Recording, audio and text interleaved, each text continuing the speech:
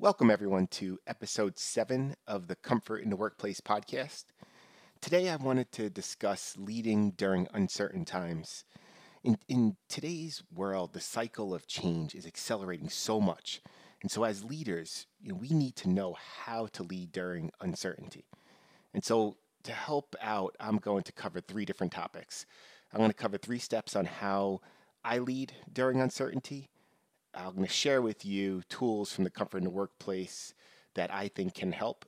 And then, third, I'm going to provide my perspective of a time when I had to lead through uncertainty. And so, to start, I share a phrase with my teams when I am leading in uncertain times. And that phrase is uncertainty leads to change, which leads to opportunity. And I know that that might be obvious, but it's very, very important to remember. And for some, it's hard to grasp when they're in the middle of that uncertainty. Being able to take that leap from the uncertainty, being comfortable with the change, and recognizing the opportunity that's available to us. It's very difficult to grasp when you're in the middle of uncertainty, and most of it is because team members crave comfort and a sense of belonging, and both of those are stripped away when we have uncertainty. The comfort of what we were used to is stripped away. And because the team and the organization might be a bit ambiguous, it's hard to have that sense of belonging and attachment and engagement because the idea is a bit vague. And so I want you to think about that and just to think about how incredibly hard it is for us to break habits or to create a new routine. And when we're trying to do that, we're doing it whether it's a diet or it's exercise, whatever the new habit is, or we're trying to break a habit or develop a new routine. That's a voluntary action.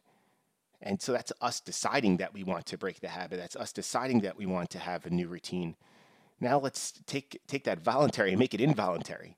And so we had something that was difficult when it was our choice. And now think about it not being our choice. And so it makes it even that much more difficult for us to get through that change and to get to the promised land of opportunity. And so that being so tough, it's so easy to get stuck in uncertainty, even when the opportunities might be obvious. And so what can we do? And so the three steps that I take, I like to discuss it openly and often. And so I create this as a standing agenda item on my team meetings, on my one-on-ones. And so we address the uncertainty up front. I might not always have answers, but I still keep the topic on. I solicit information from the team. I want to understand what's on their mind. I want to understand what the rumors are. And most importantly, I want them to hear my voice. And so you as the leader, you become that continuity for them. So you help them stay grounded. You help provide the comfort and the sense of belonging with you as a leader is really, really important during those times. So if they don't have that sense of belonging towards a team or to the organization because things are ambiguous, you know, don't let you be ambiguous either. So be out in front of it, discuss it early, discuss it often, discuss it openly. And number two, I try to accelerate through the change. And I know this isn't always within our control, but if it is, I try to make sure that the decisions are made quickly, thoughtfully, but quickly. I make sure that there's some transparency behind the decisions. We're not into consensus making, certainly, but you want to make sure that people understand the thought process of it. So you're bringing the team along on the journey, but you're moving quickly. And the third is to maintain a connection to what was important before the uncertainty. And so if you think about before the uncertainty, you might have had monthly status reports, or you had stakeholder meetings with certain people that relied on your output. Maybe you were reporting up information to the CEO on an important project or initiative. There was a sense of urgency around those activities. And while the uncertainty and the impending change might mean that those activities aren't as important to those particular people that they were important to before, it's important to try to maintain that connection. If it was important before, it's probably going to be important to somebody after the change as well. So find who would still find value in those activities. I don't want you to waste time with the team, but I do want you to create that sense of urgency, to maintain that sense of urgency about what was important before the uncertainty, during the uncertainty, through the change. And then, as I said, I believe that if it was valuable before, unless there's drastic changes, somebody's going to find it valuable after. So, maintain that continuity. Make sure that the team still has that sense of urgency around it, and by doing those three steps, you're helping to maintain the comfort of the team, maintain the sense of belonging, and that helps both you and the team get through the change and ultimately to those new opportunities that await them.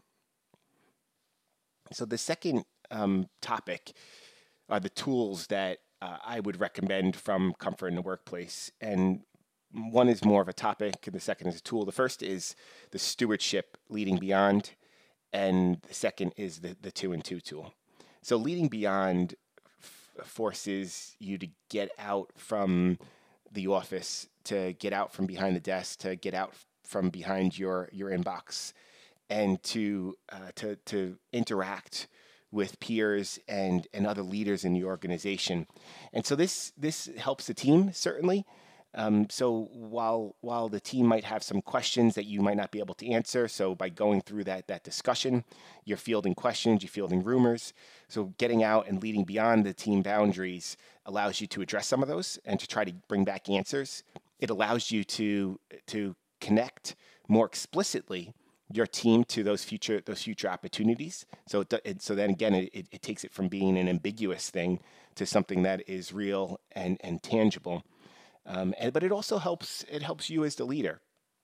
So the uncertainty might be there for others, not just your team, but for other teams. And so by getting out there as not only a leader of your team, but a leader in the organization, you can help other teams get through the uncertainty. Them seeing you and hearing from you will help those other teams as well. So it's important for your voice to be heard. It's important for you to be visible throughout the uncertainty, through the change, not only for your team, but for other teams. And I think it's important note there is that as leaders, we aren't leaders just of our immediate team, but we are leaders in our organization.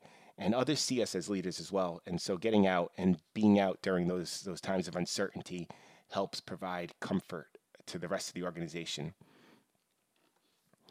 And then the other piece that I think Leading Beyond helps with is that by going out and talking to others, while the decisions might not solely rest with you, you can help bring ideas together. You could help shape or drive the change, which then accelerates the change for everybody. And so getting out there, discussing, fielding questions, being actively engaging with other leaders, with other teams, helps accelerate the change for them and for your team as well. So leading beyond has a number of different benefits, especially during times of uncertainty. The two and two, I think, is just a great tool to keep the information flowing. And so you might have paid attention to the two and two while things were going well and things were stable. Pay even more attention to it during uncertainty. Read the raw submissions.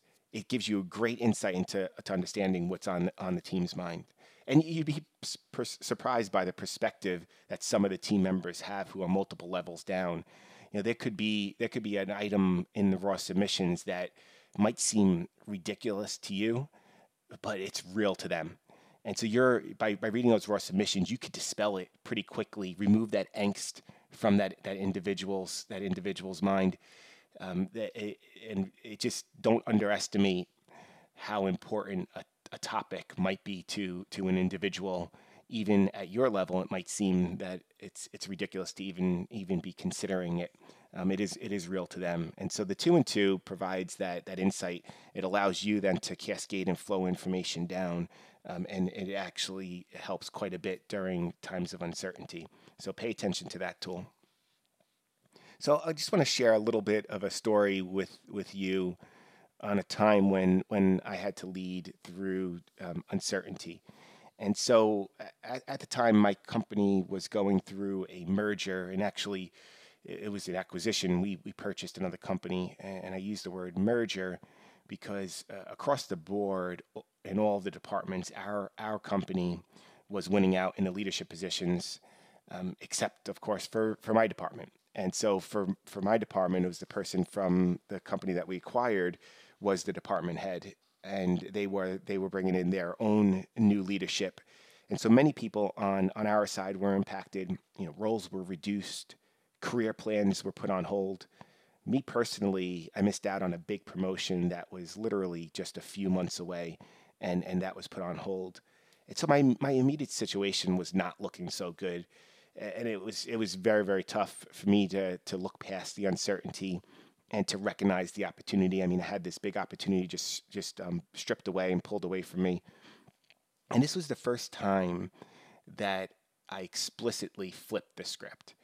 And this situation really served as a basis for the YouTube video that I have, Stewardship Flip the Script.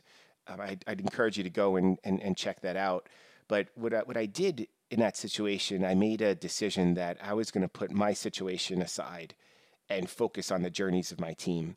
And so I set out to be the best supporting character I could possibly be on their journey. So it was my mission to promote their skill sets, to make connections for them with the new leadership, and to try to get them in front of the best opportunities possible. And so, given my situation, in most of the cases, working for me was not going to lead them to their best opportunity. And so I wound up transitioning all of my team to multiple parts of the department.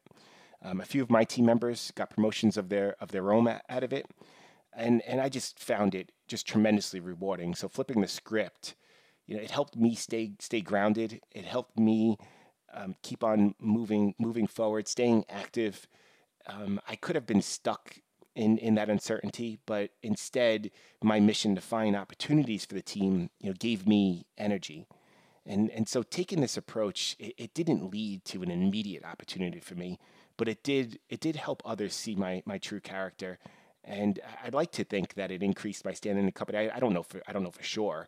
Um, I guess it doesn't really matter to me, but it just felt really, really good doing that on behalf of my team. I felt really positive coming out of it, and I saw a lot of them, really take steps on their journey, and some of them expressed their appreciation, looking back. And so I just encourage that, paying attention to flipping the script, focusing on a team's journey on an everyday basis, but really exaggerate, focusing on their journey during times of uncertainty.